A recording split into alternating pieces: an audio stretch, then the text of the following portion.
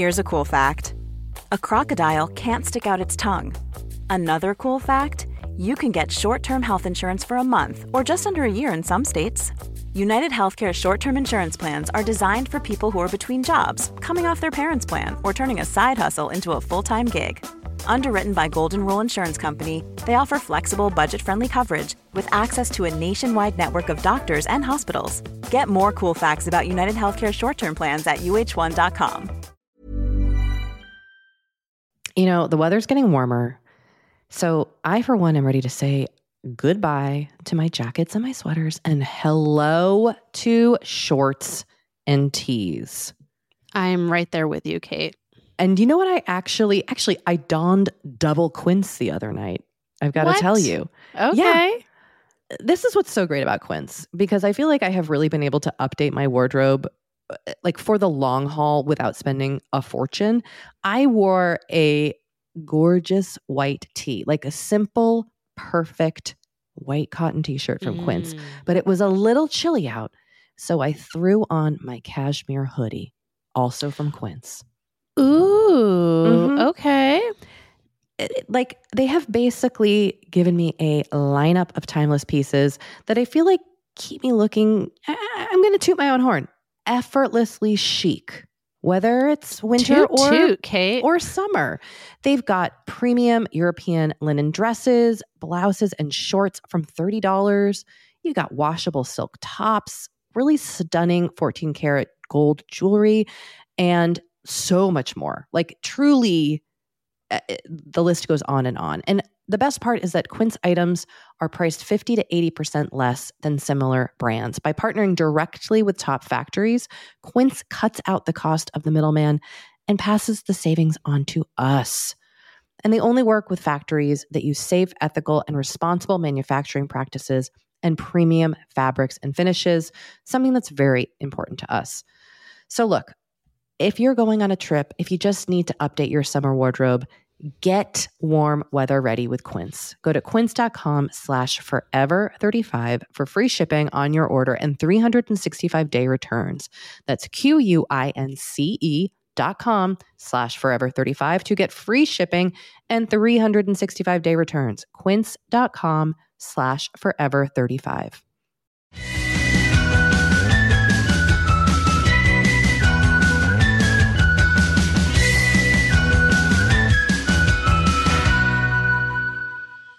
Welcome to Forever 35, a podcast about the things we do to take care of ourselves. I'm not Kate Spencer. No, you're Dory Shafrir. I'm Kate Spencer. Right. We're not experts. We are just two friends who like to talk a lot about serums. Hello. Hi, Dory. How's it going? It's going well. Yeah? I deleted Facebook off my phone yesterday, and I feel amazing / I'm going through withdrawal. What are your primary uses for Facebook? I'm in a very active moms Facebook group that I really love, that has a lot of spin-off groups that I participate in, including my often mentioned gratitude Facebook group. Mm-hmm. And that is actually a really positive side of Facebook for me. If I didn't have like maybe that community and the Forever 35 communities, I think I would delete my Facebook. Mm-hmm. But I tend to veer into the like, I'm really angry about this thing that's happening in the world. I'm going to rant about it on Facebook. And that does not really serve anybody. Doesn't actually make change in the world. And I had to just get off. And taking it off my phone, I am realizing yesterday and today how often I'm looking at it, because I don't have Twitter on my phone anymore. I still have a Twitter account, but I don't go on it. And all I have left in the social world is Instagram. Mm-hmm. But I do the thing where I like open my phone and I go on Facebook without even thinking. Yeah, totally. And that's so screwed up. I don't like that. That's how my brain is operating right now. So you're doing a little detox. Yeah, I am. I think that I need to have a little bit of space from Facebook. Not that anything bad is happening on Facebook, but just my usage of it. Like in the morning, I'll sit and look at it instead of getting up and like starting my day. And this morning I like had 2 minutes looking at my phone, and then I was like, well, I'm done. I guess I'll just get out of bed and like start feeding my children, which is what I should be doing. Can I tell you how I manage Facebook? I would love tips and tricks. And this is just this is just sort of how it works for me. This is a real, like, your mileage may vary kind of situation. First of all, I turned off all my Facebook notifications. Love that suggestion. So I get no notifications from Facebook. I don't even get the little like red circle like telling me that I have things to look at on Facebook. Good. I have to actually go into Facebook and see if anything is going on there. So that eliminates a lot of kind of, what's the word? It's that behavior. It's like Pavlovian. Yeah, it's the trigger. It's the trigger. The dopamine rush or something. Yeah. So that has been really helpful for me. I also turned off all my Twitter notifications. So that has helped. The other thing is I keep it on like the third screen of my phone. I don't keep it on the first page. So it's not like right there in my face. I also like pretty much stopped posting on Facebook. Oh, that's interesting. And then you aren't really inspired to go. There's no one responding to you. There's no one responding to me. I really love the Forever 35 community. Matt and Dory's Excellent Adventure also has a very active community. And I'm an admin of both of those groups. So I feel like I need to be kind of not posting, but I just need to kind of be aware of what's going on in there. And so I don't look at them constantly, but I look at them a few times a day. But I hardly post. I hardly post on my personal page except to I promoted a reading I was doing last night with someone. But I never post anything personal. And I also I never comment on anything. I never comment on anything political. I never comment on anything like that. If someone's asking for like suggestions of restaurants in my neighborhood, I will comment, but that's kind of been the way I've just limited Facebook for me. Sounds really healthy. I feel your relationship with your phone, I feel like is really healthy.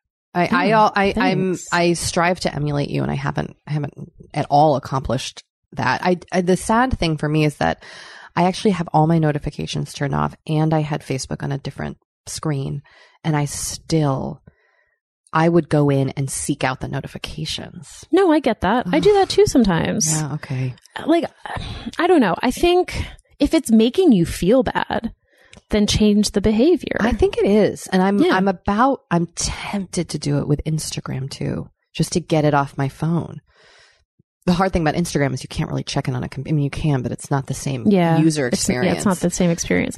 Do you feel like your phone use is like taking you away from other things? That totally? Okay. I would stare at my phone instead of looking at my kids. 100%. 100% it is problematic. It's funny you say that because this reading I did last night, I was interviewing this friend of mine, Kim Brooks, who just wrote a book called Small Animals, Parenthood in the Age of Fear. And she had this woman who came up from UC Irvine, who's a professor there. And her whole thing is that she told this anecdote of someone saying to her, "Oh my gosh, I can't believe all these parents are on their phones and not paying attention to their kids." And this professor said, "I don't see the problem with that." Let them play. That makes and I was like, yeah. I agree with that. My bigger concern is that I'm modeling behavior for my kids. Because I'm distracted. Yeah. Or they'll be trying to get my attention and I'm looking at my phone. Kind of stuff. I feel ashamed of that, honestly. And I also feel ashamed of how addicted I am to my phone. Yeah. And also that I don't want to put it away. Do you know what I mean? I know I could hide it. So there's also a part of me that thinks one of the reasons people, and this applies to parents, but everybody really is I'm tired and stressed, and there's an easy relief in the phone that is not as easy as cracking open a book. It's just so mindless. Totally. That it provides a really easy break. Now, that's for better or for worse, but I know that's part of why I'm into it. So anyway, thank you for listening to me kind of vent about it. I'm just, I don't know, trying to get myself back, be more present. Mm-hmm. Anyway, there's a performative aspect about social media too that just is tiring to me. Totally. Like I just need a break from having to always feel like I'm responsible for being on the social media. That being said, watch me post 8 million Instagram stories. I love freaking Instagram stories. You know what I mean? It's yeah, I don't know. Like look, again, if it's making you feel bad, then that, you know, please by all means change the behavior. But I guess I personally am a little wary of the kind of the rush to pathologize. Thank you. So okay, I would say be kinder to yourself. Okay, I'll try. And if you like posting Instagram stories, post Instagram stories. I personally really enjoy your Instagram stories. So many people sent me photos of their pets over the past week. It was so joyful. Like you're actually, I personally feel like on your Instagram, you are putting out a lot of joy and positivity into the world. And I would be really sad if you stopped doing it. So selfishly, I would like you to not go off Instagram, but I also don't want you to feel bad about it. So I feel torn. We'll have to keep working on this. All right, great. But thank you. I appreciate that. Instagram is fun unless I am focusing on unless there's like a striving element for me where it's like, I want those things. I want to look like that. I want that life. I want that ease. Why is their living room clean? You know, that kind of just unfollow those people. I know. I got to get better about that. I'm working on it. Okay. Dory. Yes. I'm reading our notes. You're on book 12 of Poldark. I sure am. You know what's funny? I was thinking about this. I'm usually not a completist. Like I'm certainly not a completist with podcasts. Like if I start listening to a podcast, I do not feel the need to go back and listen to the 100 episodes that I've missed. Sure. Yes. However, that being said, I am finding, and I think I'm only recently discovering this behavior because I have not historically been that into series. Book 12 is far. But now, I mean, I read 14 Maisie Dobbs books. I read all of the Crazy Rich Asians trilogy. Oh, you did? Sure did. I've only read the first. I am finding that with these series, I'm becoming a completist. It's like my version of Netflix binging. But you just started Poldark like less than a month ago, right? Oh, I have just been tearing through these books. I love it. Can you talk a little bit about I think like your relationship with your phone is a really good example of how you make time for reading, because I suspect the times that you're reading are times where I might be on my phone. Well, can you talk about how you just kind of carve that out in your life? Well, again, not having my phone in my room, in my bedroom, is like where it begins. Solves all problems. Because when it's time for me to start going to bed, my phone goes in my office and I trot off to bed and I get in bed and I start reading on my Kindle. Sounds amazing. And that's it. And then, you know, when I haven't been able to sleep a few times lately, although I'll get to this later, but it has been getting a lot better. But when I wasn't able to sleep for a while, I would try to put myself back to sleep by reading in bed. And the nice thing about having a Kindle, I know people have mixed feelings about ebooks, but the nice thing about having a Kindle is that I don't have to turn on the light. I don't have to have a reading light. My husband can stay asleep. Yes. I can just, you know, turn on my Kindle, have it on low light, and it's fine. And then, you know, like this past weekend, I just like laid on the couch and read for a couple hours. Oh, that sounds amazing. I mean, I also don't have kids. So yeah, like, but when my kids are watching The Greatest Showman for the 50th time, I could use that time to read a book. Yeah, you could. So, you know. Or I'll go in my office and just, you know, put my feet up on my poof. Just read. On your poof. Yeah. Well, like I sit on my couch, I put my feet up on the poof. I think what I take away from hearing you talk about reading in this way is like you prioritize it though. Like it's valuable to you. We've talked about this as a self-care ritual. I love reading. I love reading. I'm like a public service announcement right now. Like I would rather read than watch TV, if I'm being like perfectly honest. I'm just staring at you. Because when I read, I get fully into that world. I can't be on my phone and read. Yeah, and you can be on your phone and watch you can TV. be on your phone and watch TV. And I just, I've known how to read since before I can even remember. It's just always been like a part of me and something that I love. And so, yeah. And I think especially lately where it's been a super high stress time, there's something about these series and the fact that there are so many books that I've just it's been really soothing for me to just know that there's another one coming. It's such a comforting feeling. Yeah. But also sad when you're nearing the end. I mean, book 12 is the last Poldark book. Oh, it is? Yeah. Now, the author wrote 50 books. So I might see what else is happening. Okay. But I also feel like I don't need to read his other books. I might move on. Do you have another series that you're kind of eyeing? I do. What is a lot of people sent me cozy mystery suggestions. We got so many. So I'm going to start the Louise Penny books. A listener suggested that. Several listeners suggested that. Oh, cool. Also last night at the event I was at, I met this writer, this guy who's friends with my friend whose book we were talking about. And I only sort of know him on social media. And I knew he was sort of like a literary writer and he writes book reviews. And he was like, but I also write cozy mysteries. And I was like, what? He's like, yeah, I've written 12 cozy mysteries. And then I was like, did he literally say cozy mysteries? Yes, he said cozy mysteries. That needs to be a t-shirt. And I said, oh, that's so, I was like, I made my book club read Maisie Dobbs. And he was like, oh, Jackie and I are friends. And I was like, what? Can we interview the author of Maisie Dobbs? Probably. On this podcast? I'll ask Charlie to introduce us. Oh my God. So yeah, I feel like there is no shortage in the world of cozy mysteries. And, there's also, I read a sample of this trilogy about Eleanor of Aquitaine. There's a lot going on. Okay. Dory, people are urging you to write a cozy mystery. You know that heat is on. I know that heat is on. By people, I specifically mean Kate Spencer. I know someone else brought this up. A listener brought it up. Yeah, a listener brought it up. It's not totally outside the realm of possibilities. I'm just going to say. She lives in a snuggly town off the coast of Maine.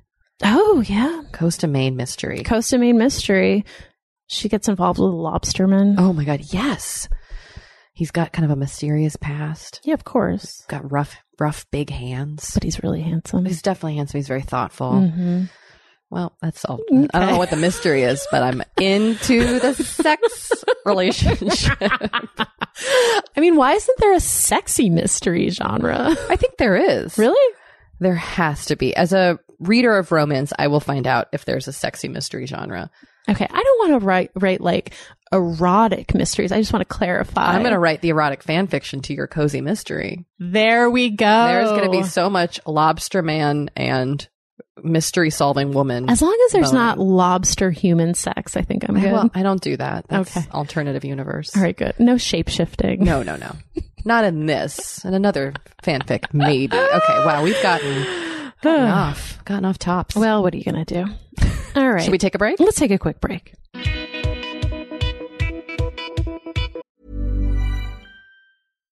One size fits all seemed like a good idea for clothes. Nice dress. It's a t-shirt. Until you tried it on.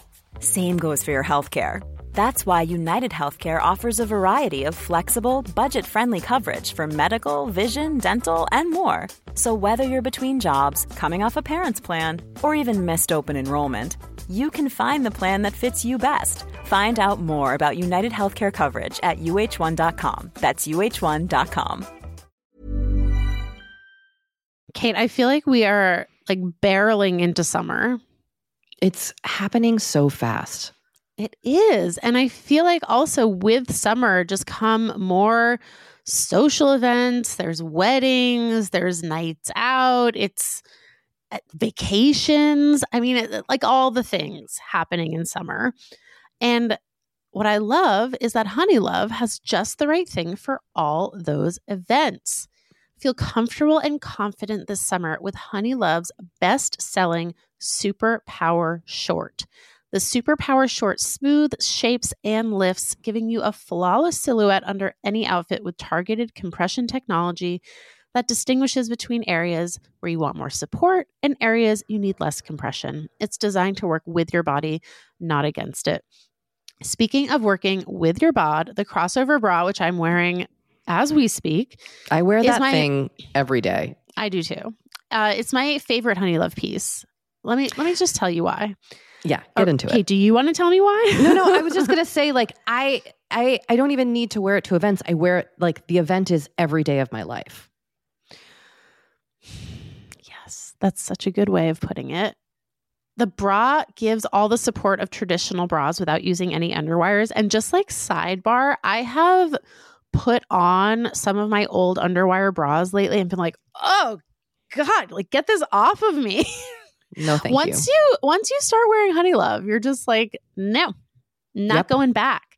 You see how also, it could be. Yes. Also, like, summer sweat under those underwires is like, ugh, the worst. Now you don't have to worry about it.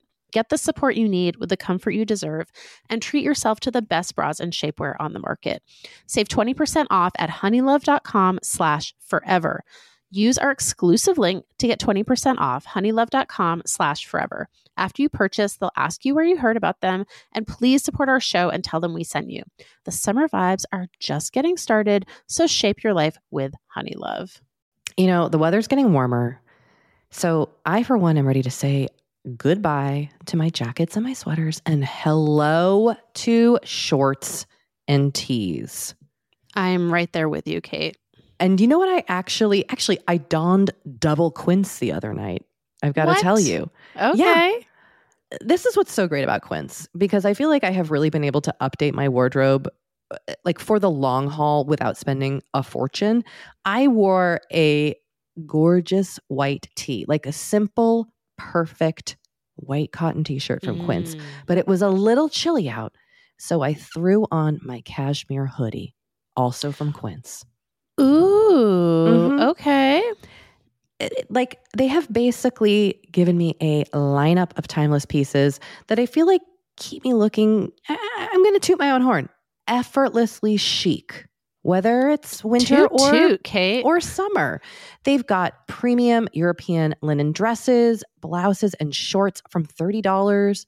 You got washable silk tops, really stunning 14 karat gold jewelry, and so much more. Like, truly, the list goes on. And the best part is that Quince items are priced 50 to 80% less than similar brands. By partnering directly with top factories, Quince cuts out the cost of the middleman and passes the savings on to us.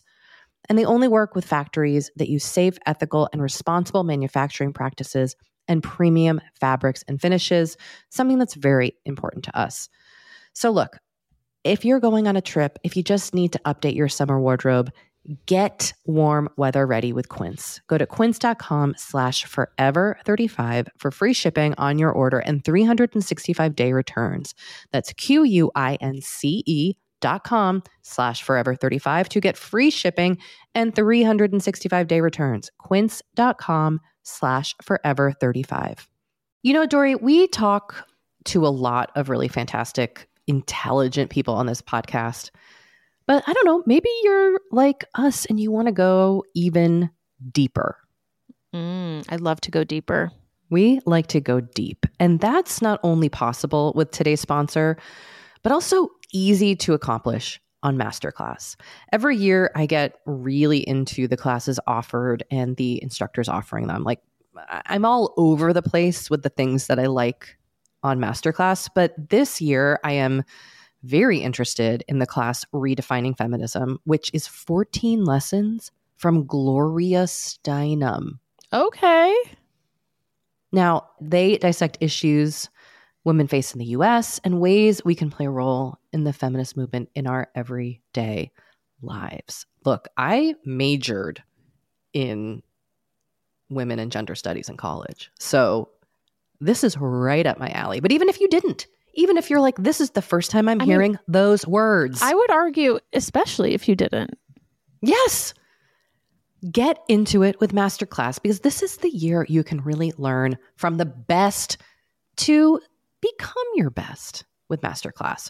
Go from just talking about improving to actually doing the things you've been wanting to do with Masterclass. And it doesn't have to be redefining feminism with Gloria Steinem. It can be gardening in your own garden or your yard or patio. It can be learning to cook Indian food or designing a space that you love. Masterclass offers over 180 world-class instructors. So whether you want to master like negotiation with Chris Voss, or think like a boss with Martha Stewart, or maybe capture your vision through photography with Petra Collins, Masterclass has you covered. With Masterclass, you get unlimited access to intimate one-on-one classes with the world's best. And right now, our listeners will get an additional 15% off an annual membership at masterclass.com/F35. Get 15% off right now at masterclass.com/F35. That's masterclass.com/F35. So, hi, Kate. Hi again. Hello again. Hello again. What else has been going on with you this week? I feel like so many things. I made a long list of just what's happening in my life. A couple things. Product-wise, Dory, Yeah. I recently tried the Supergoop Sun-Defying Sunscreen Oil, and I love it. Yeah? It's the product I've been searching for. Go on. Okay, well, look, we live in, obviously, Southern California where it's sunny all the time, and I'm trying to be as vigilant as possible about protecting my skin besides my face. I feel like so often we think about our face in terms of moisturizing and care and sunscreen, and then it's like, well, here are all this other exposed skin. Yeah. And I have tried moisturizers with SPF, but I have found them kind of too thick, a little too greasy. Now, is this the sunscreen that we got when we went to the Wing retreat? Okay. We got a big ass bottle of it. Yeah. And I have been using it daily.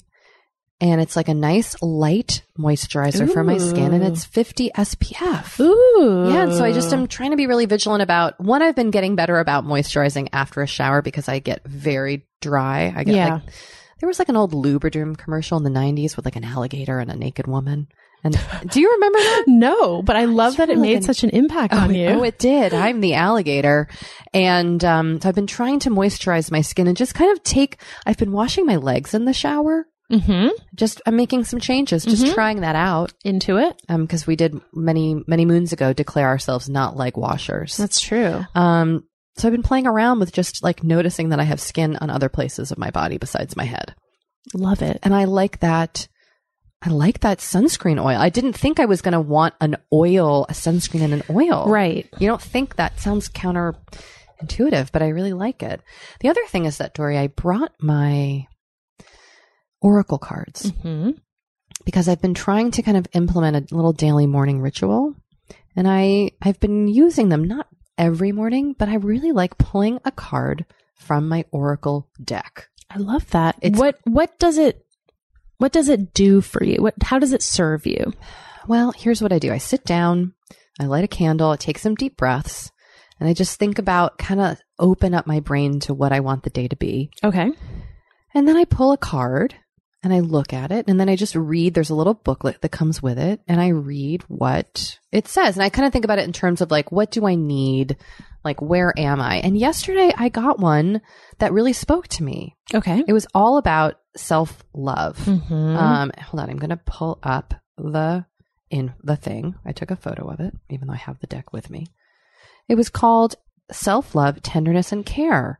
And it said, take time for you and your well-being. Self-care is a vital component at this time to maintaining your physical, mental, emotional, and spiritual health. Treating yourself with kindness extends to how you speak to you on a daily and personal basis. Have you been too self-effacing? Do you have a harsh inner critic? So it just goes on and on. I feel like this has been a big theme for you lately. It was so cool because I was like, oh, this card is really speaking to something that I'm going through in my life. And that I kind of, for the whole day, I was just thinking about like, how can I be gentle to myself in this situation? Like, I was frustrated because I went to bed late last night. I saw a movie. I went out for dinner with some friends, and then I came home and did some work and cleaned up. And I was like, I know I'm going to go to bed late. Rather than getting anxious about it, like, let's just figure out how tomorrow to like mitigate, like make things a little easier, knowing I'm going to be tired. And it kind of worked. So I really have enjoyed this practice of pulling a card. I haven't done one yet today. Okay. But the deck is called Nature Nurture, and it's by an artist named Marcella Kroll, who also did all the art in the cards. That's so great. Yeah. And I know, I have been thinking about implementing a more like kind of a centering, I wouldn't call it a spiritual practice every day, but like a centering practice, meditating for a couple minutes, like just taking, like having 5 minutes of kind of quiet reflection. When I do it, it feels really great. I just don't do it regularly.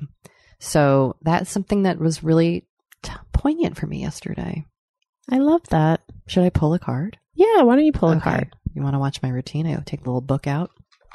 I pull all my cards over.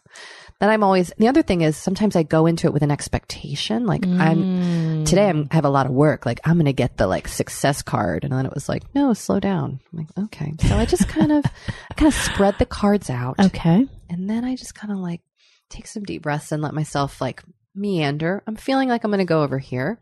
Oh shit, Dory. What'd you get? The death card. Oh, what does that mean? Maybe it's positive.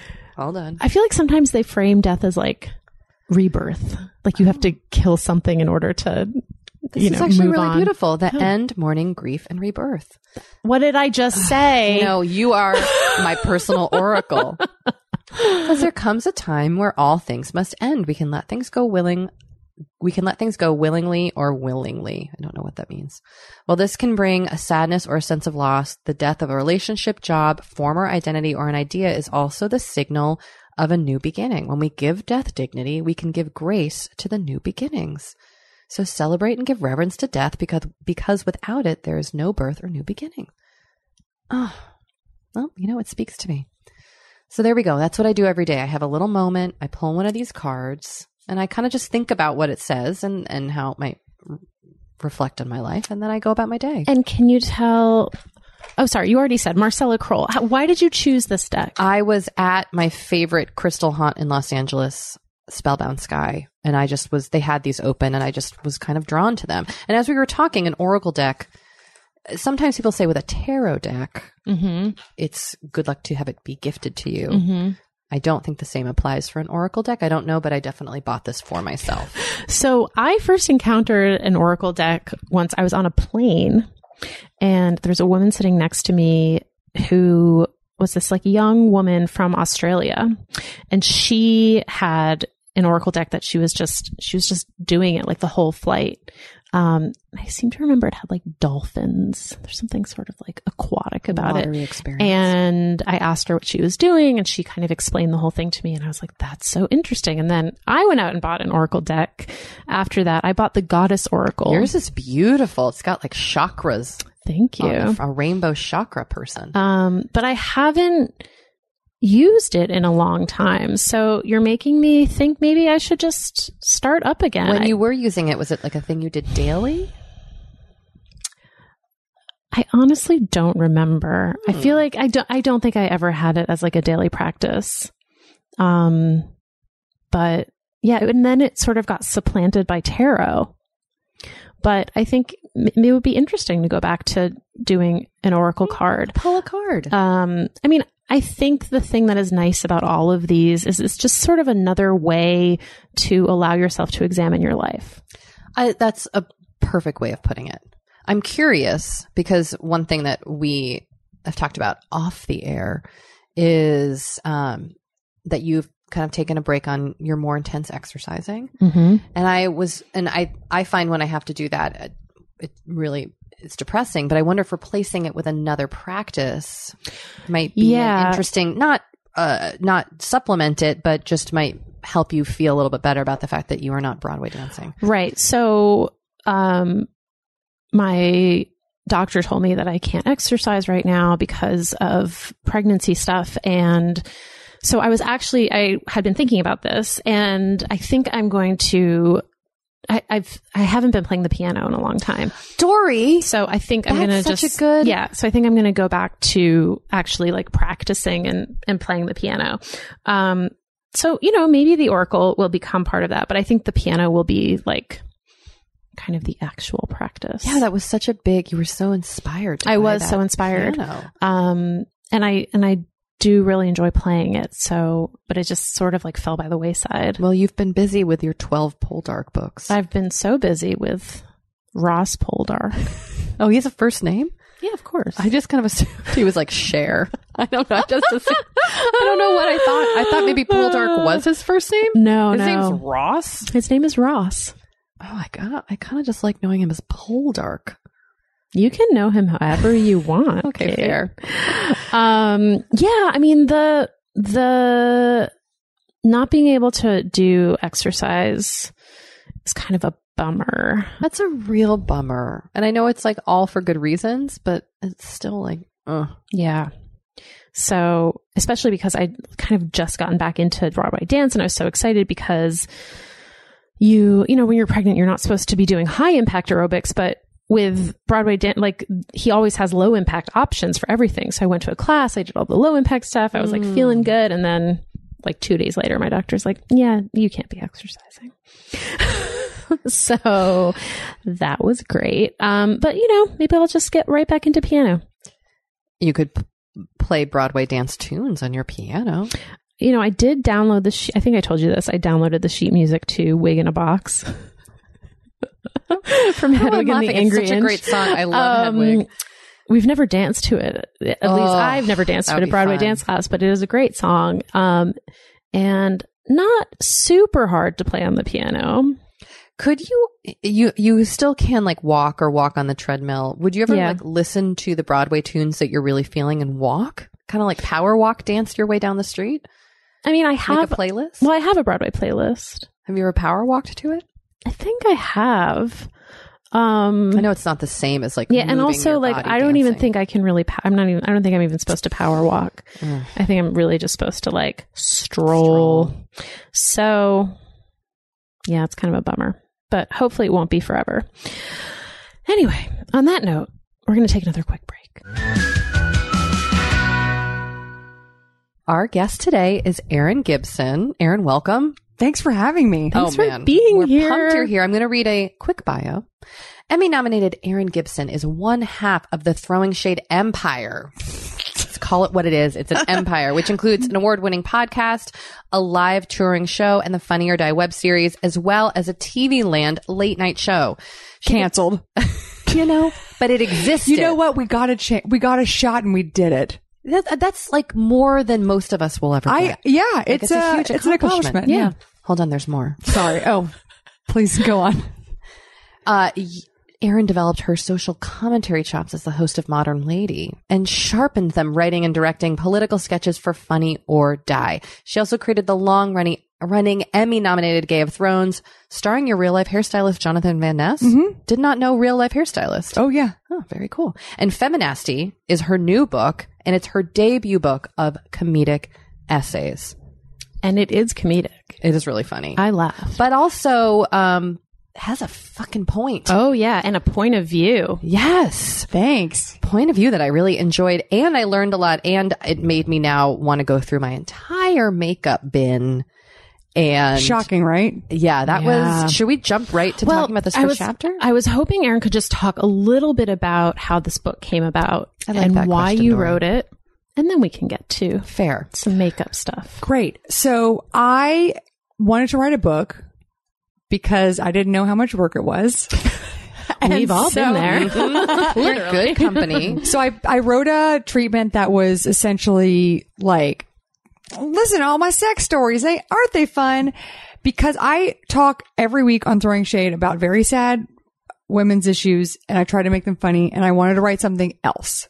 I wanted to break from that. So I was pitching this other book around town, and then my editor, Suzanne, the woman who ended up being my editor, said, I don't want to buy that book. That book is not interesting to me. I want you to write a book about what you already do on the podcast. So I would be lying if I said this book was my idea. Although when she suggested it, I was like, oh, what an easier route because I already have all the research. Yeah, totally. Because I've been doing this for 7 years. So why not just see what the trends are, what I've been talking about on the show for the last, nearly decade, and then interject some personal experience into those trends and try to make an entertaining book about some things I think are under talked about as far as how women are marginalized.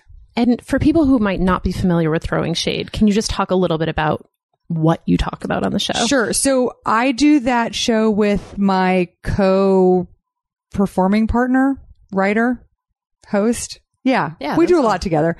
But he talks about LGBTQ issues. I talk about women's issues. We try to make them funny. And the overarching theme is everything on our show is essentially talking about everyone's fear of the feminine. So they all kind of fit into that nice little, neat little basket of sadness.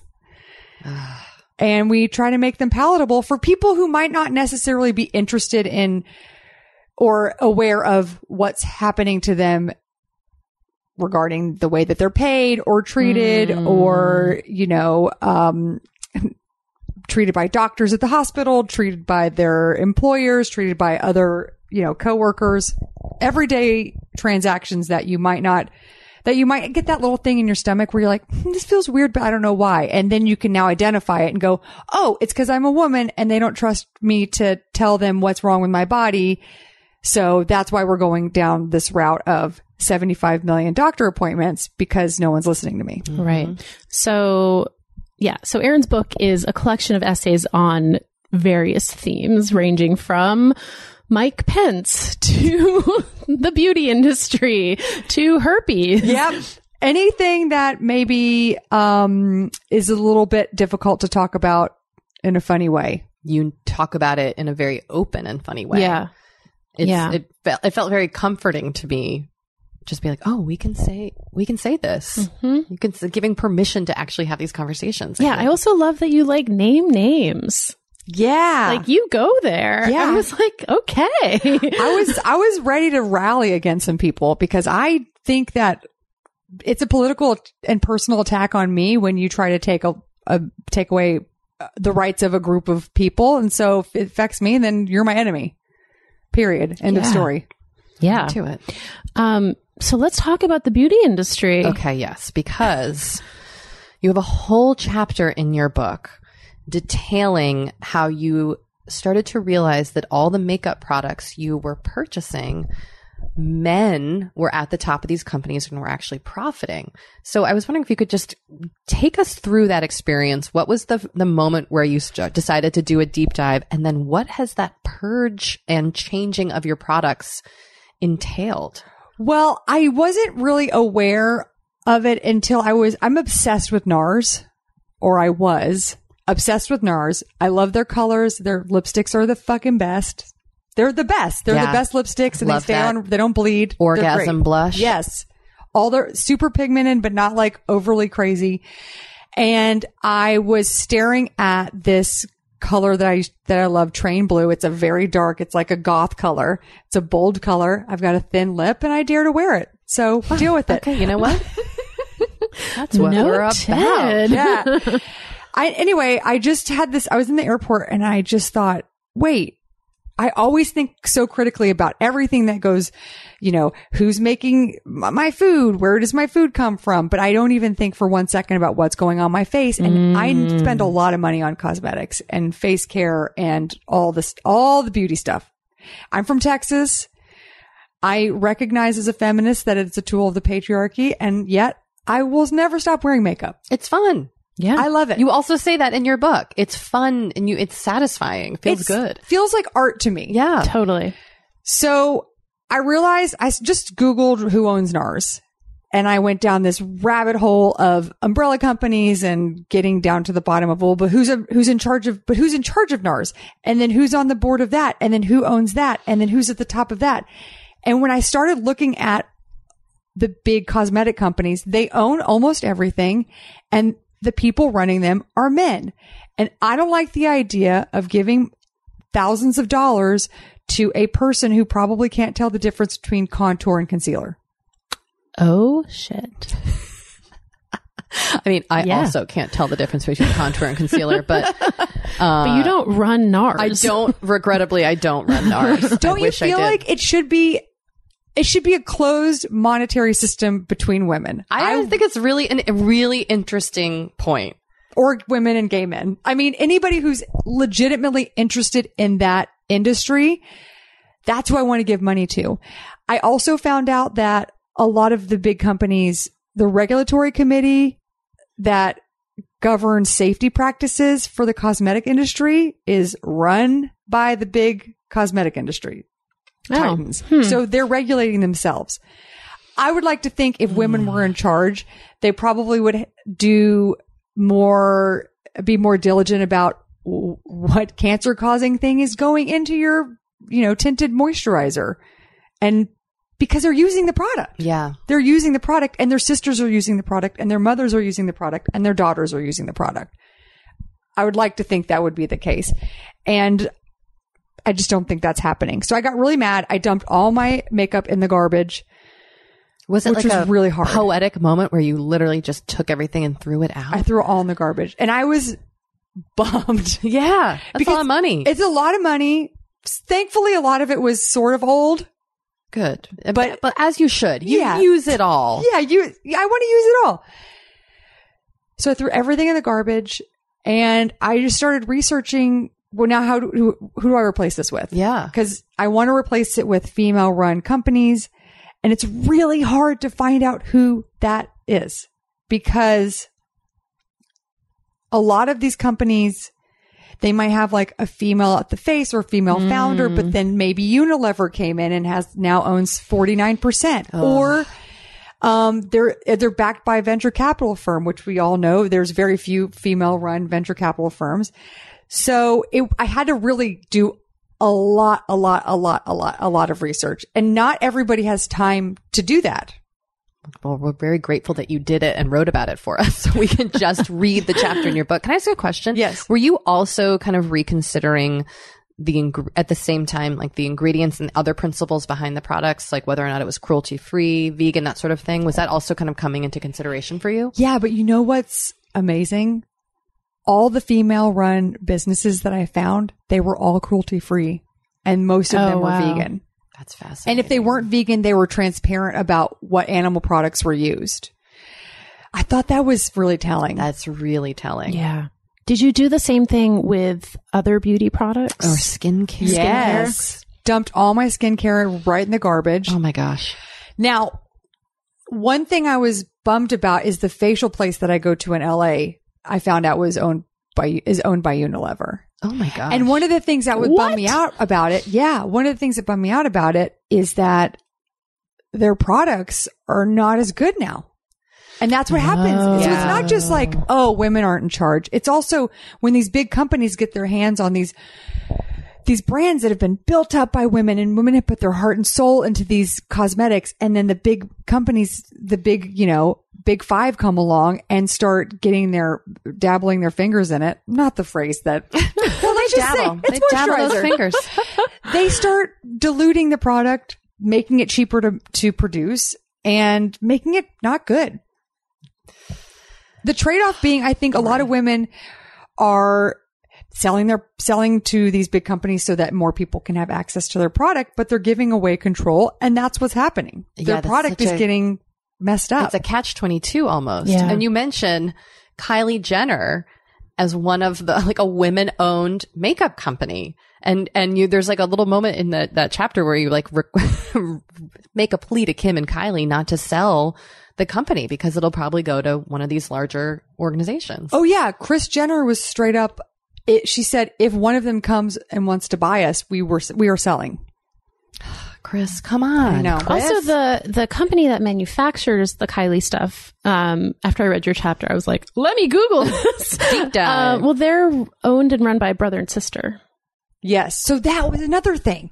So then I started looking at, well, where do I draw the line? Right. Right. If it's a woman whose dad gave her seed money to start this company and she's doing an amazing job and she's helping other female businesses, is that part of my new, world of who I'm supporting? I decided yes, because it is a very difficult industry to get into. It's super competitive. And as long as there's a woman running it and there's a woman doing, what I would consider pro woman, cosmetics and ethics and, marketing and, ingredients, then I'm down. Then I'm down for that. Well, I think too, you're also suggesting not that everybody do exactly what you did, but like a deeper examination of our value systems when it comes to the things that we're spending money on, that we're investing in, that we're putting on our bodies. And everybody's going to have their own line that they draw for how they want to invest their money, what they can spend, where they want it to go, that sort of thing. But I think just the suggestion of develop a value system. Yeah. I don't know if I have one. I know. Well, because I mentioned in the book, like, I love Le Labo. This really stressed me out. I'm not going to stop wearing Le Labo because I feel like at the end of the day, if you have one or two things that you're spending money on that's going to a male-run company, fine. But as long as you're aware of it and you know, okay, like you're like, okay, I'm going to decide between getting a concealer from NARS and RMS. Well, RMS is female owned, and they make a great concealer, so I'm going to buy that. I'm going to make that one of the deciding factors of how I'm going to spend my money. And at the end of the day, I'm going to go to Le Labo and I'm going to buy London every year and I'm going to douse my body in it. And who is Le Labo owned by again? They're owned by a larger corporation. They're owned by Estee Lauder. Yeah. That was it. Who you make the point owns literally everything. Everything. L'Oreal, Louis Vuitton, Hennessy, Moet, 17,000. That conglomerate. The guy who owns that is the richest person in France. God damn. He's married to Salma Hayek. Oh, he's that guy? Hayek, yeah.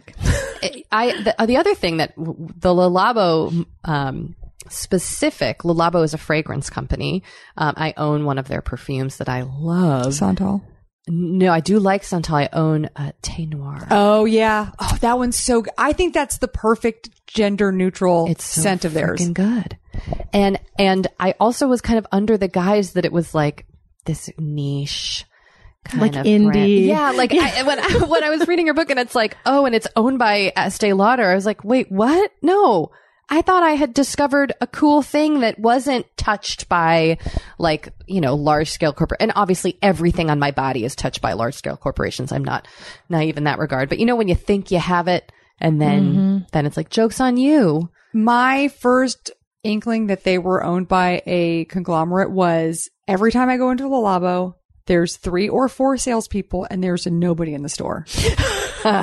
I don't know how you can afford to do that. That's a good point. They also charge for their samples, which is ridiculous. They do charge for their samples. I know. It's kind of a bummer. That makes no sense to me. Anyway.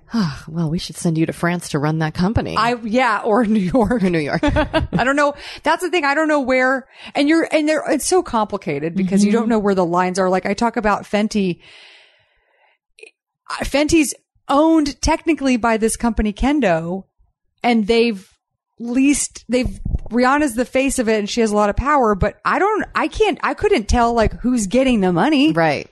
Yeah. And you want Rihanna to get your money. I want Rihanna to be the richest person in the world. And the other challenging thing is like, well, what is Fenty offering? They have like an amazingly large and diverse color palette for their products, right? So they offer things that other makeup brands aren't offering that's really great.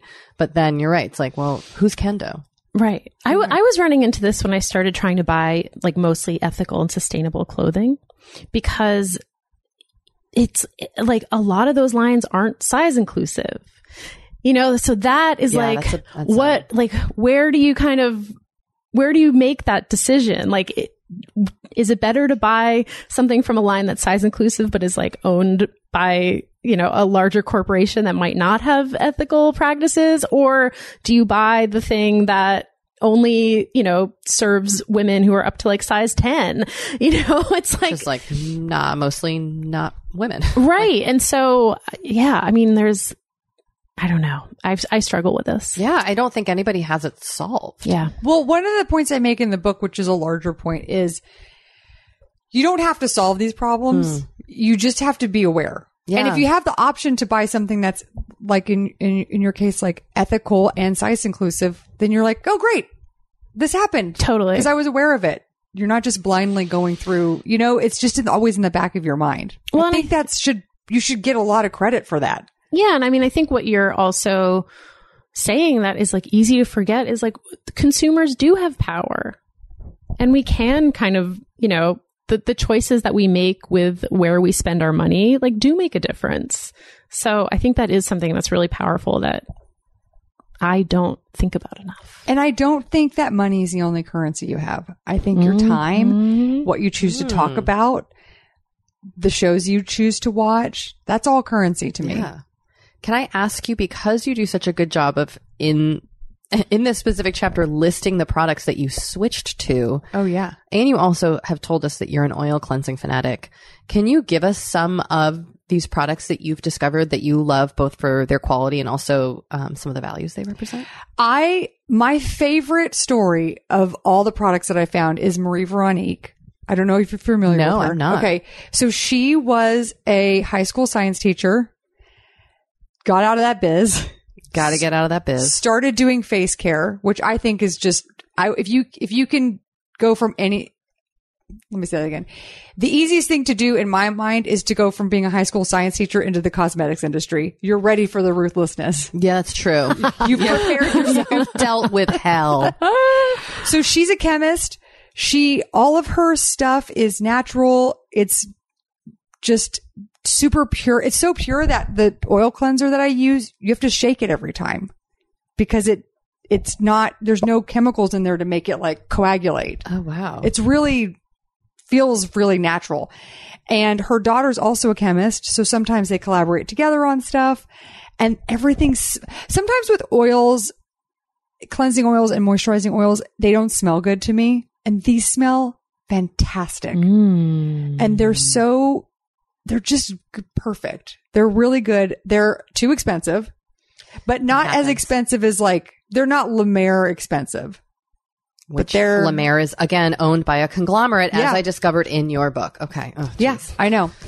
They're my favorite as far as cleansers, and I pretty much use their whole line. Wow. Now. All skincare. Okay. All their skincare. I haven't found a good exfoliator. Okay. Exfoliant that's all natural. Not yet. I'm working on it. Okay. I'm working on that. I'm still using Kate Somerville. But that's, I like how you are honest about the fact that it's an imperfect practice, right? You're not going to have, 100% of everything. And that's fine for your health. It's fine for your soul. Okay, Kate, I'm getting a little hyper. We have been delving more and more into the topic of our skin as we get older and how we treat it and how we love it. Because look, as I'm learning in my mid-40s, as you get older, you deal with new things when it comes to your skin. Not that they're bad, they're just new. You know what I mean? I am now just discovering crepiness, Dory. Okay. Which is I know. visible on my neck and chest. Luckily, It's a thing. Luckily, OneSkin, our sponsor today, knows all about things like crepiness. And I'm not overly concerned with aesthetics, but I do just want to keep my skin healthy as I age. Totally. I love their topical supplements. They really help your skin feel, I don't want to say younger, but just vibrant, refreshed.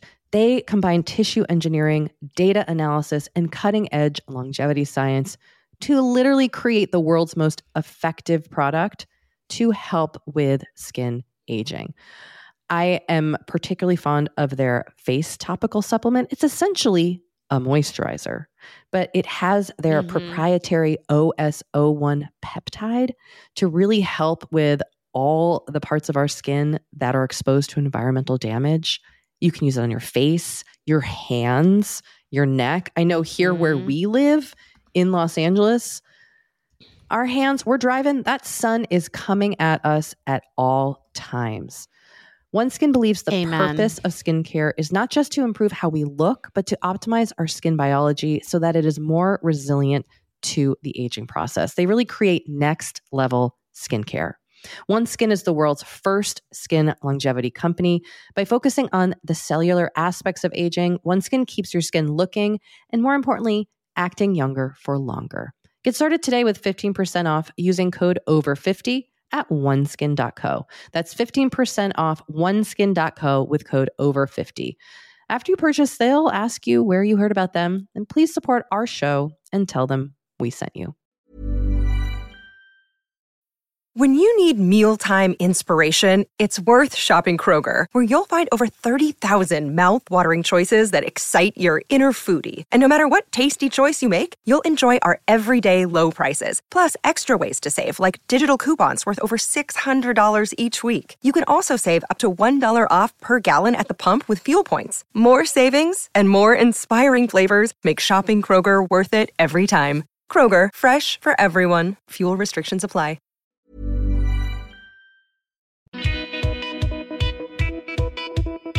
I am wondering, what are some of your other self-care rituals or practices? Oh, yeah. Okay. I'm a big yoga person. Oh. And I haven't been able to do it in the last month, and I can feel the difference in my back. Well, y'all sit a lot, right or sit, and back problems are my number one enemy right now. I'm trying to eradicate that. Do you feel it in your hamstrings too? I Yeah. find that that's where, like, that's the first place where it's like, oh, you haven't done yoga in a while. Yeah. You can't touch the ground. Yeah. Is it also, is there a mental health aspect of yoga for you too? Like, is it Yes. calming? Is it mentally useful? I am able to handle way more stress when I've been in there. I need to have that. I have to go to an hour and a half class. An hour doesn't do it for me. I need the first 30 minutes to be me doing tornado thoughts before I stop. Wait, what is a tornado thought? Tornado thoughts is where you're like, you know what? We need garbage bags and we also need olive oil. Did I send that email? That. And it's an Oh my anxiety that just sweeps up every single loose end that you have. And you just replay it in your mind like a broken record. So I need 30 minutes before that stops for me. That's why I need an hour class. Did you coin that Hour and a half. term? Tornado? I don't know. That's a tornado thoughts is that's a brilliant description of that experience. It also can happen to you right before you fall asleep. Oh, every Oh, night. totally. Every night. It's your brain being a dick. So yoga really helps. I lift weights, and I have since high school. Oh, wow. It's a weird thing growing up in Texas. I used to be the kind of lady who was like, I don't hang out with girls. I'm one of the guys. So because of that, I didn't have a lot of lady friends. And I also used to hang out with guys so much that I would just lift weights with them in high school. My senior year, I would just go into the room with some of my guys who were football players. I wasn't sleeping with them. We were all just friends, and they taught me how to lift weights. And so then I just always did that. And I love it. And I work out heavy weights 3 times a week. And as you see, I'm not like a bulky bodybuilder type. I don't look like I do that. Cause unless you take roids or whatever, you won't look like, if you don't look like Teresa Giudice. Oh, Teresa. She's come up because She's a bikini model. Yeah, or a she's a competitor. bodybuilding competitor. That's right. But Kate has decided that she wants to get jacked. Yeah, but I'm not lifting heavy weights 3 times a week. Well, that's how you get jacked. Now, do you go and do that by yourself? Or are you doing CrossFit? Like, I have what's a trainer. your practice? Okay. And I go to him 3 times a week when I have the money to do that. Sure. And then 1 time a week when I'm looking at the old bottom line. We were touching on before you got here on your chapter about herpes in your book. Oh, And yeah. I feel like still talking about STDs culturally is I don't want to say taboo, but it's not a conversation we're all having freely as we are maybe about other things that were once considered personal that are now more out in the open. We'll talk about self-care. I mean, part of, for me, self-care is understanding my body and understanding all the ways it can get damaged and sick, and really understanding my period and knowing what that means. And so in the spirit of that, I have a chapter about how I got herpes, unfortunately, from someone going down on me. And it was shocking because I didn't know I thought I had a staph infection. Wow. From getting waxed. I had no idea what was happening because I didn't know you could get it that way. No. And we were wearing condoms. It was all safe sex except for that. And I got super depressed because of it, because I thought no one's going to ever want to have sex with me again. And I learned that wasn't the case, and that a lot of people have herpes. Yeah. A lot. And I would rather be the person out there in the world being honest about it than the people out there in the world who are not being honest about it and then shrugging their shoulders when they give it to somebody else. Yeah. I'm not participating in that circle of lies. Yeah. How do you initiate that conversation with a partner? Well, one thing I had to stop doing was having sex with people on the first date, which I didn't do all the time, but that was off the table for me. Yeah. Because you don't know anyone, you don't know that person that well. It's really easy for them to hurt you. It's really easy for them to say something really callous because they're not connected or invested in you. And I didn't want to give anyone the chance to do that. So I would always wait till the third date. And then I would say, listen, you should know something. I have genital herpes. If you don't want to take this any further, I will absolutely understand. And I just wanted to give you the opportunity to have this discussion with me. And everyone was pretty cool. That's awesome. That's amazing. Everyone was pretty cool. And if they weren't okay with it, they also handled that really well. Oh, interesting. I had one person who, shocking, was a total sex addict, but he was like very into like being neat and clean and like he was living in two different parts of his personality at all times. Yeah. But he was super kind about it. He just said like, thank you for telling me. I'm weird about that stuff. And so we're probably not going to take this any further. And I was like, I totally get it. And it's 3 dates. I'm not that invested. Totally. It didn't feel like hurtful, but I don't know. I mean, look, I've been in therapy for a long time. That certainly helped me to figure out what the script was going to be between me and someone I was going to be intimate with, from a place of not like desperation or hurt or damage, but just honesty. Yeah. Because you know what? I really wish that the person who had given me that, he didn't know that he could do that, but I wish he had, and I wish that we had had the opportunity to have the conversation, because I would have said no. Yeah. You would have done your own research. Yeah. Ugh, Yeah. that's frustrating. I think it's in the herpes chapter, and then also in the chapter where you talk about having the BRCA gene. Oh, yeah.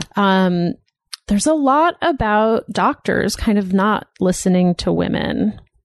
Oh, yeah. And I was hoping we could talk a little bit about that. Well, I had one of the worst gynecologists in Los Angeles, who also happens to be one of the top gynecologists in Los Angeles. And he was he was so bad, it made me aware of the varying degrees of awful that doctors can be when dealing with women. And I'm not saying that all doctors ignore women. I have fantastic OBGYN now. I have a cancer gynecologist. He's a man. He's not white. He's fantastic. So it's possible for doctors to be absolutely perfect and kind and do the right thing. But you trust this person so implicitly when you're there, and you're so vulnerable because they know stuff that you don't know. Yeah. It's very easy to just think that they're right all the time.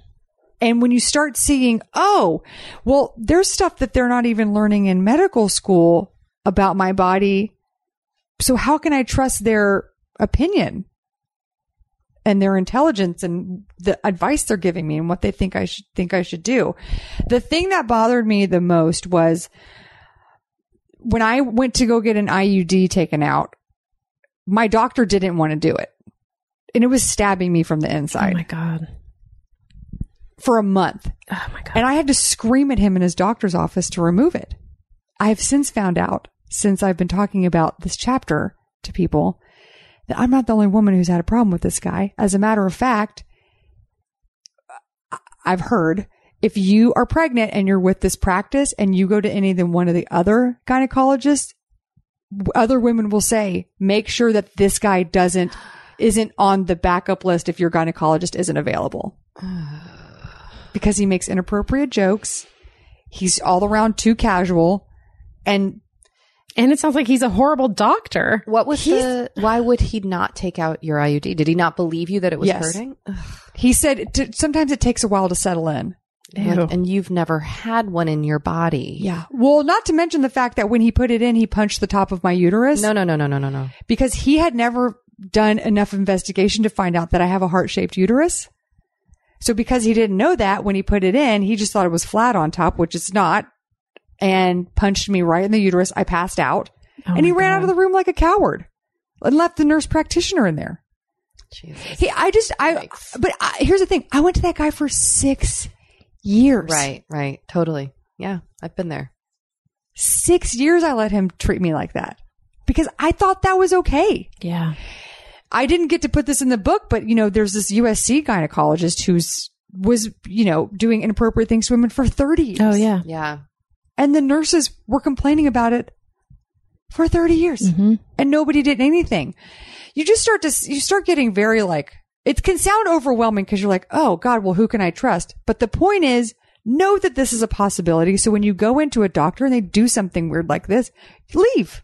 And if you can't leave because you're in a small town, absolutely have the number of the medical, whatever regulatory committee that's in your state and call and let them know.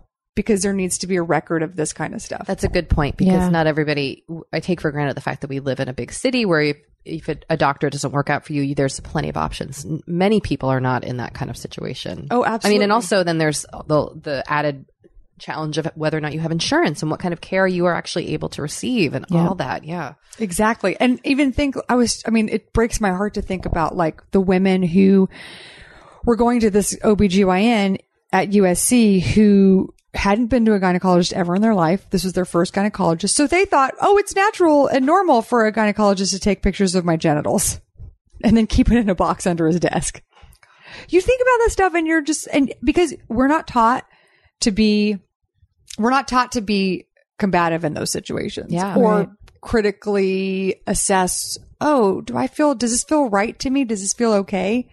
It's not something that women are necessarily raised to do. And being deferential to doctors, that's kind of how, I don't know, we're trained, but that just feels like the natural status relationship is that you're always low status to a doctor. Mm-hmm. Well, and this year on tour, I'm talking about how women are treated in the delivery room and that a lot of times women don't talk about it after the fact because you have this beautiful baby and you're happy to have this baby. And so it not erases what happens, but it can, you think it's worth it or it just becomes part of, there's so much going on. Yeah. You almost forget those experiences. That consent is necessary in those situations. And a lot of doulas are now on the front line protecting women from anywhere from minor to major inappropriate behavior. Anyway, that's all topic. this to say, I'm sighing only because I'm reliving my births in my head as we're talking. Did you have something like that? I had a very stressful first birth and a really positive second birth with I have two daughters. And I think a lot about what happened. I didn't ever feel listened to during the first one with numerous different things that happened, which I've talked about, I think, on a recent episode. But yeah, and it's also hard to know how to stand up for yourself when you've never given birth before. Yeah. I have no idea what's normal, what should be happening. So you're trusting people. And other times, I've also been experiences where I've had incredible care from doctors and felt very seen and heard. So it can be very confusing because you're used to having great care and then all of a sudden you're like, wait a second, what's going on? Yeah. And if you're Black or Hispanic, it's 5,000 times worse. Yeah. Especially in death and in childbirth. Oh yeah. That's why we have a low mortality, maternal mortality rate because of how we treat women of color when they're having babies. And I could go on a real deep, dark slide into how hypocritical this country is when we talk about how everyone claims to be pro-life and how we treat mothers and children and women living below the poverty level. It's so hypocritical to me. But what I want to do, my goal with everything that I write about is to make sure women have the knowledge to protect themselves and to, at the very least, feel the permission to leave a situation or, whatever that is. Are you a teenager and you're in an abstinence only program and you're being slut shamed? That's okay if you want to say, I don't want to participate in this. Just giving women permission to question stuff and have a problem with things. As they say in the My Favorite Murder podcast, fuck politeness. Absolutely. And I think that's very empowering for women when we're most often trained to be deferential. I know I was, and not inadvertently trained. Not like anyone was like, this is how you must behave. Well, yeah. So it's so subtle. It's the patriarchy. Well, speaking of, can I play this voicemail from a listener? Because I thought you might have an interesting question. Or excuse me, an interesting answer.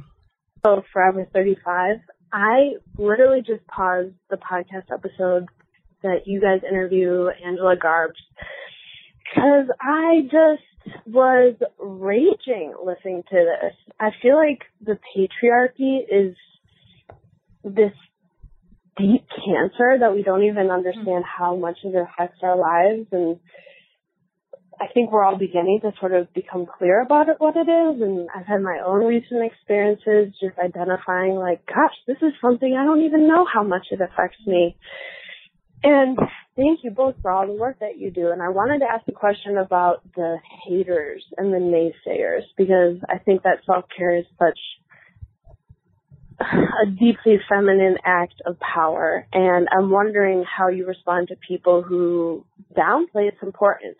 I feel like it's really easy to get angry these days, and I know that anger is not something that should necessarily be attached to a self-care act, but how do you put some boundaries about your deeply personal inner lives of taking care of yourself when someone tells you that it's not worthy and that it's a flippant act? I know it isn't, and all your listeners do too. So thank you, and keep it up, and fuck the part patriarchy. Damn it, I messed that up. But literally though, fuck that shit. Let's smash it all. Yeah, okay, bye. So we got that voicemail, and I was like, well, we have the perfect guest coming on to talk about this. I feel like the problem in and of itself is a manifestation of the patriarchy. You can't take care of yourself. You're not allowed time for yourself. You're selfish for taking this time. That is all the patriarchy saying. Women don't deserve that. If guys can sit and listen to, I don't know. I'm trying to think. I'm searching right now for an ESPN show. I don't know any of them. Pardon the interruption. I mean, that's a good one. Thanks. I barely got it. But if it's okay for guys to sit there and listen to call in sports radio shows and then pull their car over and call in and talk about how mad they are about some play or whatever bullshit they want to spend their time on, then nobody should have a fucking problem with me going to get a facial. And by the way, when I go get a facial, it's one of the few times that I get to sit and not talk. Totally. Because I'm not trying to explain to someone my experience or why I feel unheard or why I think that the care that I'm getting is not appropriate or not thorough enough. I'm exhausted trying to deal with the patriarchy. You have to have the strength to fight this stuff and see this stuff. And if you don't take time for yourself, you're not going to be able to do it. I don't know what to say to people who don't understand that. They're to one of two things. That could be, if it's a woman, totally internalized misogyny, and they don't feel like they themselves are allowed to do that. So that might be a nice time to be kind to that person and say, listen, have you ever thought of, put it right back on them. Have you ever thought about just taking an hour and reading a book? You should absolutely do that. It feels wonderful. It feels really nice, and you should find a way to do that. And if that means that your husband has to babysit your kids, a term that I absolutely cannot take. I hate that so much. But sometimes you have to plant the seed with other women that they deserve that. And if it's a guy saying it, you just turn around and walk away because they don't deserve your time or your energy or your explanation. When they want to learn and figure it out, then they can come to you and get an explanation, but that is not your job to educate that person. Amen. Yeah. It makes me irate because I feel very guilty taking time for myself, and I know it's important. Well, and then I also feel guilty participating in practices that are established within the confines of patriarchy. So, i.e., shaving my legs, or like makeup and cosmetics and skincare and any anti-aging product. Like, it's all, you have to question yourself, and you can you can say like, if I'm participating in putting on an anti-aging oil on my face and I consider that my self-care, but then am I then contributing to a culture that like doesn't value women aging? I mean, yes and no. I don't have the answer. This is just the trap we're all in where we literally just can't do anything because no matter which way you go, you can't win. It's tough. I think I was thinking about this the other day because I put a lot of oil on my face all day long. Yeah. I'm putting oil on my Looks face. great. Face looks Thanks. dope. Everything you know who's great is Juice Beauty. Do you know Juice Beauty? I do. I've heard. Juice Of Beauty. old Juice Beauty. She makes a good tinted moisturizer. Yeah, her that's skin is glowing. full of oil. But I have a husband who has never ever told me, and he's never commented on my looks negatively. I used to date people who would say things like, "Oh, your hair's kind of like crazy. Do you want to like tone it down?" I have really crazy wavy hair, and sometimes I wear it Banshee style. And anytime anybody has ever said that to me, I never questioned. I was like, oh, it's kind of a mean thing to say, but no, get rid of those people. If you have women in your life that do that to you, try to educate them. And if they don't want to learn, get rid of them. You cannot help other people with their internalized misogyny or straight up misogyny. They have to help themselves. And what you need to do to protect yourself and to make sure that you're okay is to take that poison and get it out of your life as much as you can. Yes. Get the poison out. Yeah. Erin, thank you so much. Yeah, You're this welcome. was- I wasn't very funny, but I hope I was helpful. I feel like I've learned like a college course's worth of things. Yeah. You've professored me very well. So everyone should buy Erin's book. Yeah, it's super funny and wonderful. You will learn a ton. Yeah. Thank you. Erin, where can our listeners find you if they want to track you down on the internet? Well, or I the have, TVs? oh yeah, feminasty.com is where you can get the book and see where I'm at for book tour. I'm about to leave for book tour. And then my handles are Gibblertron. That's right. My last name if I was a robot. I didn't even get to talk about tech in this book. There's a lot of stuff I didn't get to talk about. That's going to be in the next book. I know. I'm going to be writing sad books with dick jokes in them for decades. But I want to just stress like I try to make the book as entertaining as I could to couch these really kind of overwhelming issues and make everything as intersectional as I could. There's stats about how different women experience different things, they're in there. We appreciate it. Yeah. Thank you. Thank you so much.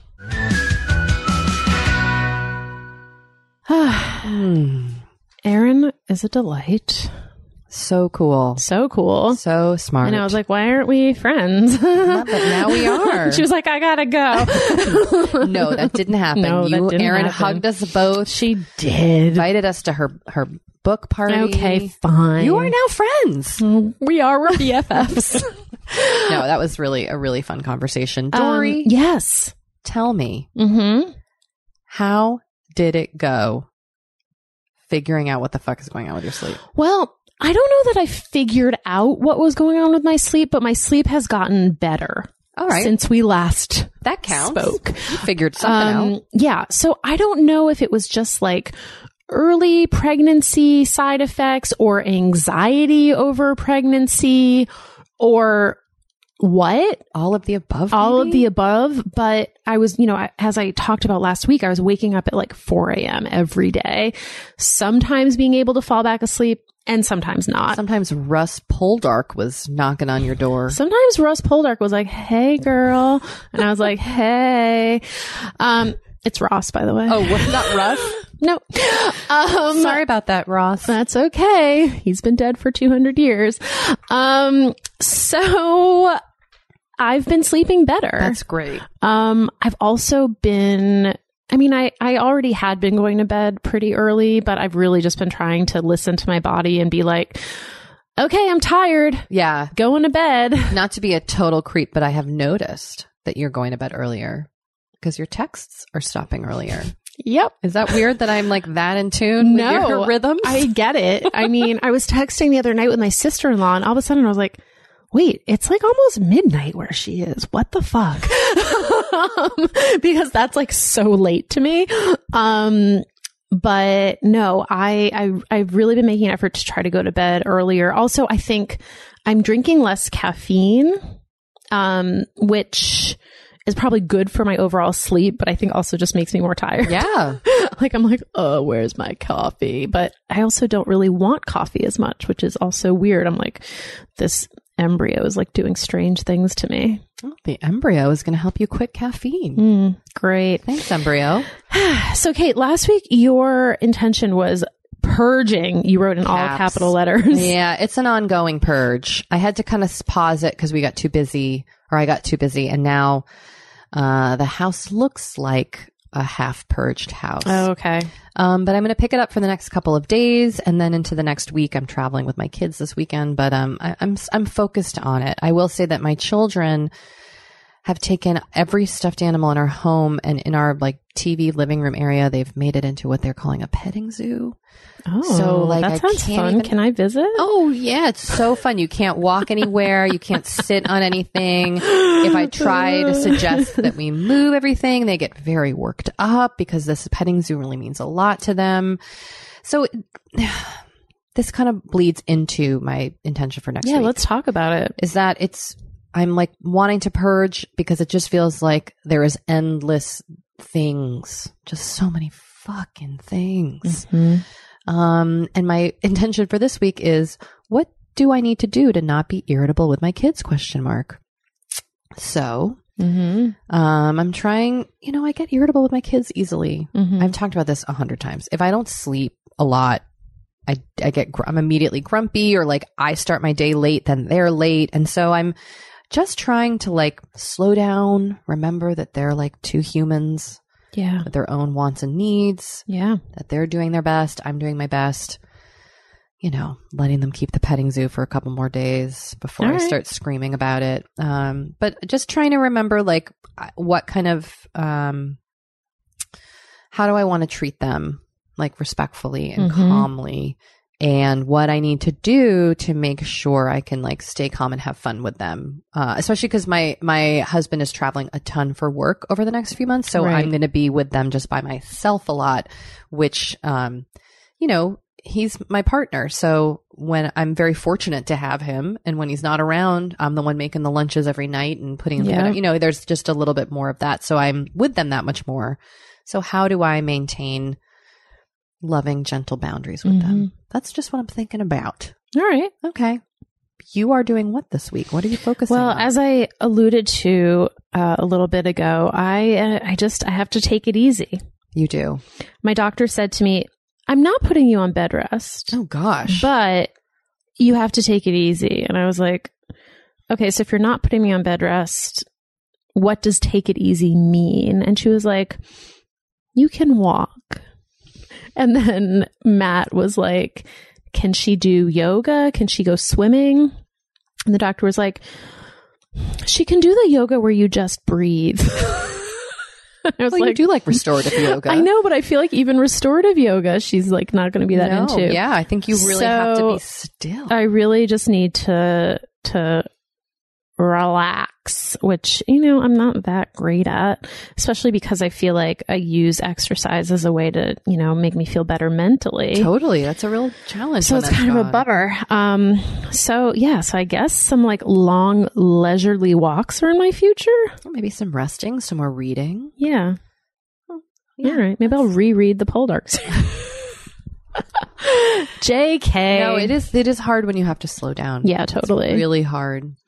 And a good practice. But, it's all a practice. Kind of annoying. But anyway, I think that does it for this week. Let's say goodbye. Friends, if you want to call us and say hello, we are at 781-591-0390. You can leave us a voicemail or question. And our email is forever35podcast@gmail.com. You can also join our Facebook group. It's facebook.com/groups/forever35podcast. You can join the myriad spinoffs that the group has spawned. And if you enjoy this here podcast, please leave us a review on Apple Podcasts and tell a friend. And if you really like us, mention us on the social media platform of your choice. And just a reminder that all the products we mention are always on our website, forever35podcast.com. And you can follow us on Instagram at forever35podcast and on Twitter at forever35pod. And you know what? You can follow me on Instagram at Kate Spencer and Dory at Dory. You can do that too. Please do. Please do. So on that note, Dory, Forever 35 is hosted and produced by Dory Shafrir and Kate Spencer and produced and edited by Sammy Junio. We will talk to you next week. Bye. Bye.